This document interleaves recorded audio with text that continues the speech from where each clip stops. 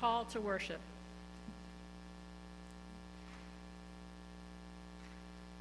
A reading from Matthew chapter 13, verses 1 through 9. That same day, Jesus went out of the house and sat beside the sea.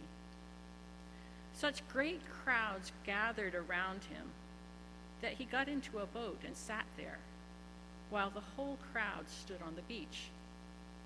And he told them many things in parables, saying, "Listen, a sower went out to sow, and as he sowed, some seeds fell on the path, and the birds came and ate them up.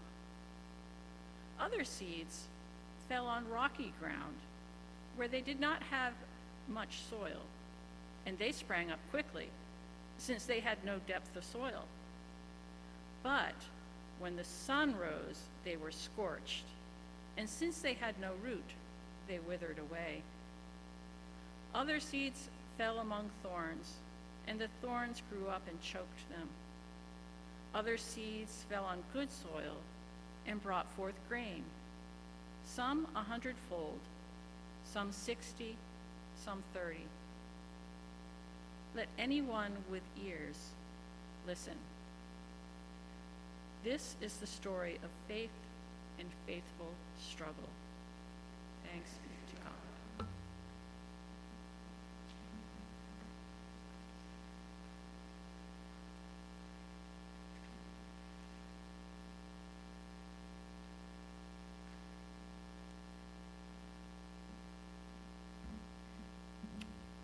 Good morning, everyone. My name is Dennis Broussard, and I'm so happy here to serve you, to worship with you. And I thank our wonderful new pastor for allowing me to do this. The reading we heard this morning, the parable of the seeds, is all about the kingdom and how we receive it.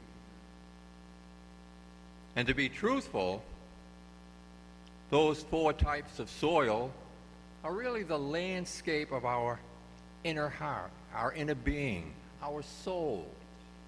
There's a lot of rocks, there's a lot of thorns, and there's a lot of beat-down paths. And sometimes there doesn't seem to be any good soil. Our Lord is merciful. All we need to do is our best when it comes to Him.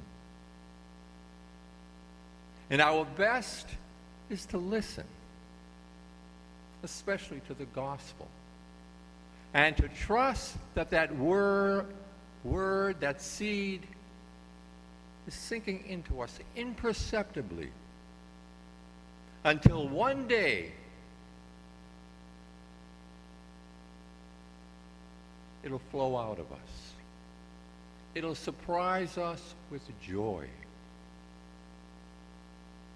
And we'll know right then and there that we're loved by this God. A love that we don't earn. A love with our full attention on our need for God. Our full attention on our need that our landscape isn't all good soil. But what turns that soil into the receptivity of God's mercy, His seed, His love, His kingdom, is our faith. One of the things we have to learn how to do is to pray. To pray not like God is absent, but to pray like He's present. And He is present. There's a lot of waiting on God. That's part of the faith life. You know, when I thought of being a Methodist, I did a little research as best I could, and I read about Charles and John Wesley. And there were three things I found very attractive. And the first thing was the centrality of Scripture. that the only way you and I can know our God is through Scripture and Scripture alone. And it's there that things take hold in us. It's there that the seeds come into our soul. In Romans, Paul tells us, faith comes by hearing and hearing and hearing the Word of God. Those stories that we hear over and over again, we might not think they're doing much. And no matter how little good soil we may have, those words sink into us. And one day to surprise us. As modern Christians in the West, though, we sometimes have difficulty seeing the Scriptures as they speak to us. It's easy to look at them as history, and we think it's other people those Scriptures are meant for, people of the past, of a distant time. And sometimes we're even troubled by the question, how do they apply to us? The other thing that I found attractive with Wesley is he looks at life as a journey. And he looks at our spiritual life as sanctification, meaning conversion is ongoing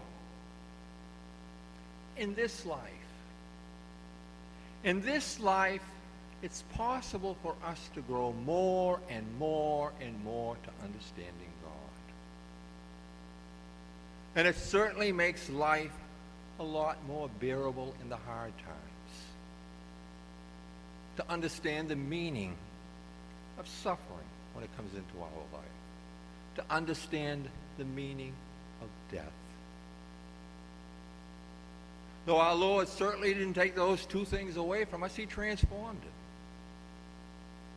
it. In some way, in our suffering, he's present to us mysteriously. C.S. Lewis used to say, he whispers to us in our joy, and he shouts to us in our suffering. And though he has not taken death away, he certainly transformed it. It's part of our celebration today. When we bring the gifts up, and we offer ourselves to God. It's a form of dying. Death is not done away with, it's transformed. An opportunity for us to surrender to this God who pursues us like a hound of heaven. The other thing I liked about John Wesley was the divine indwelling. That God is really indeed present to us. And as St. Augustine says, he's closer to us than we are to ourselves. And that's how our faith should be.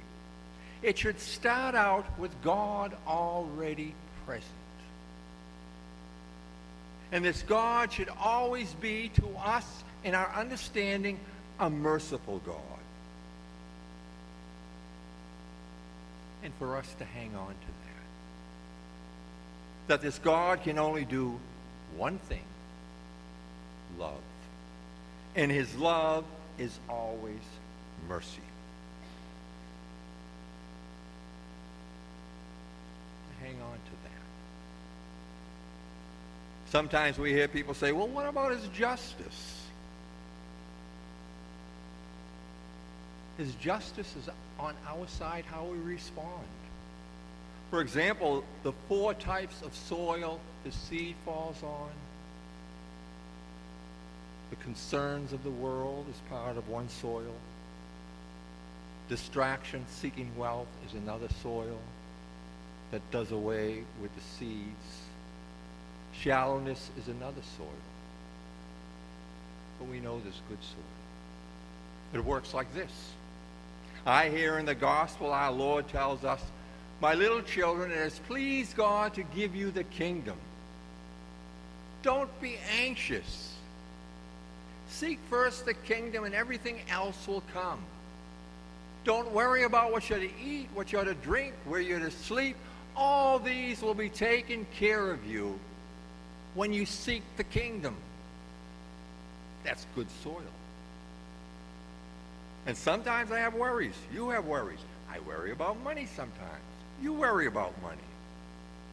And I go in that good soil, and I look up to God, and I say, I seek the kingdom, I'm going to trust you, that everything else will come. And then pretty soon I'm dragged out to the rocks. I'm dragged out to the thorns. My faith is weak. That's the justice. It's that struggle we have to say yes to God. And it's a real justice. It's not punishment. It's purification. It's sanctification. And it's done with love and with joy. And our Lord knows what we need. When I look at the scriptures, I look at them differently as I get older. I look at them in three ways. A great part of the scriptures was the historical Christ. The first 33 years of his life, he was really human. He emptied himself as a divinity. He became like us in all things except sin, meaning he never doubted the Father. He had moments where this human life that he embraced for us to follow him, where he wondered, where he bargained a little in the garden. Father, can this cup pass from me? Can I do something other than this cross? But then in a second, not your will, not my will, but your will. He surrenders. He gives himself. And all of his suffering as a human, he had that ability to transcend his own suffering and see the sufferings in others. That's for us. That's our journey. Our eyes focus on him. To see what a human person he was, for us to understand what it means to be human. And he doesn't leave us alone with that. He surrenders himself to the cross. Looks up to heaven, as we all would, and say, my God, why have you forsaken me? You're nowhere to be found. And the next breath he says, into your hands I commend my spirit. His trust wasn't misplaced. He's resurrected for us. And for the next 50 days, according to our liturgical understanding, he wandered around as resurrected. He was a little different, though, in this resurrected state. Mary Magdalene in the garden went looking for him. And she saw him. She thought he was the gardener. So there's something different about him. There's something trans-historical. But as soon as he says her name, she says, Rabbi, it's you. And the first thing she wants to do is grab him, hug him. And he says, Mary, I haven't ascended yet. What's he saying? Let go of my physical presence. Let go of those sureties where you have faith in me based on reason alone, based on emotions alone. With me, they're not going to help you. I'm God. And to know me is to become me. And that's our hard struggle. One of the most wonderful things he does is with Peter. In his earthly 33 years, he comes across Peter, and Peter reminds me of me. He brags. He's arrogant. He's dumb. When our Lord tells Peter he has to suffer, that this Messiah has to suffer, Peter says, no, it's not going to be that way with you. And this was right after our Lord asked the disciples, who do people say I am? And Peter says, you're the Messiah. And our Lord, with joy, says, Peter, only the Father could reveal that to you. Only the Father. Because I haven't resurrected yet. And I haven't sent my Spirit. So only the Father, Peter. And when I get off the beaten path, I sometimes think, was Jesus maybe a little disappointed? It's you, Peter? And then we see Peter on that fateful night when our Lord is taken to the cross in the garden, where our Lord predicted, Peter, you are going to deny me before the cock crows 3 times. And it takes place. And it's written so dramatically. Peter's around the fire warming himself. And this person says, that's one of them. That's a follower of Jesus. And Peter says, no, not me. Another one says it. He says, no, not me. And then the third. And when the third says it, he hears the crow. And just then our Lord comes around the corner. And their eyes meet. Heidegger talks about that confrontation with Peter after he denied the Christ. What was that look of Christ? Was it condemning? Probably would be if I were in the Lord's shoes. But Heidegger said, our Lord looked at Peter with those eyes that said to him, Peter, we can take care of this. He saw the fragility, the vulnerability of Peter. He transcended his own misery and reached out to Peter. Now, it doesn't say that explicitly in the Scriptures. But to look at it that way isn't contradictory to what we know about the Christ. And our Lord would resurrect, and he would confront Peter again after this crisis, after Peter not understanding what this kingdom's about. And Peter would stay off out in the water fishing. And they would see this man off to the distance, and Peter recognized him. And Peter runs to him. Now, if our Lord looked at him with scorn, I don't think he would have run to him. But he runs to him. But there's one thing different. He listens. Our Lord sits him down and he feeds him. Then he turns to Peter and says, Peter, do you love me? And Peter says, yes, Lord, you know. Peter, do you love me? Yes, Lord, you know. And each time he says, feed my sheep. Feed my sheep. The third time, Peter, do you love me? Yes, Lord. Feed my sheep. Our Lord has almost completed his work in Peter. He's tied together the 2 great commandments that are the kingdom. Love of God, love of neighbor. But Peter had to go around a few times. We might say he took the long way, but I think we all do. But one day, we'll all be in the place of Peter. Little variations on the theme, but we'll see his eyes.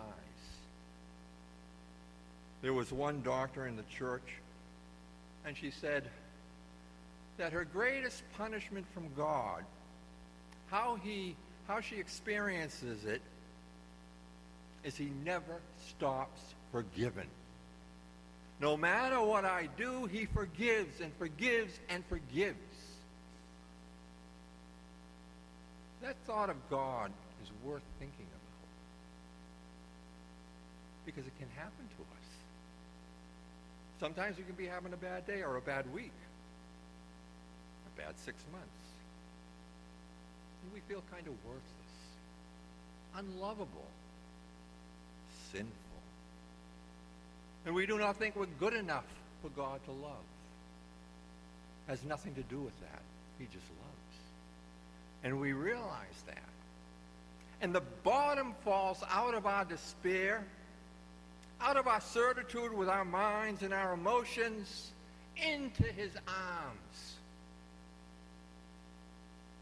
And we understand through faith. And we're renewed. And that's the spiritual life. We're renewed back and forth. That's our struggle. The crisis like Peter. All those poor disciples on the road to Emmaus. They're walking. They're getting out of Jerusalem. The person they hooked their wagon to has been killed. And they don't know what to do. And this stranger joins them. They don't recognize him. And he says, "What's going on?" And they say, "Where you been? Don't you know what's happened in Jerusalem? This Jesus, we thought he would have been the one to free us, to give us salvation." And our Lord calls them foolish. And then beginning with Moses, he breaks open the scriptures for them. And then he looks like he's going to keep walking when they're going to stop, and they invite him. And what does he do? He feeds them. And he breaks that bread, that fellowship, that communion. And all of a sudden they see that and they recognize him. And what's the first thing he does? He disappears. He's gone. And then they say those wonderful words, "Didn't our hearts burn when he broke open the scriptures for us?" And that's our journey today. It's in the scriptures to know them.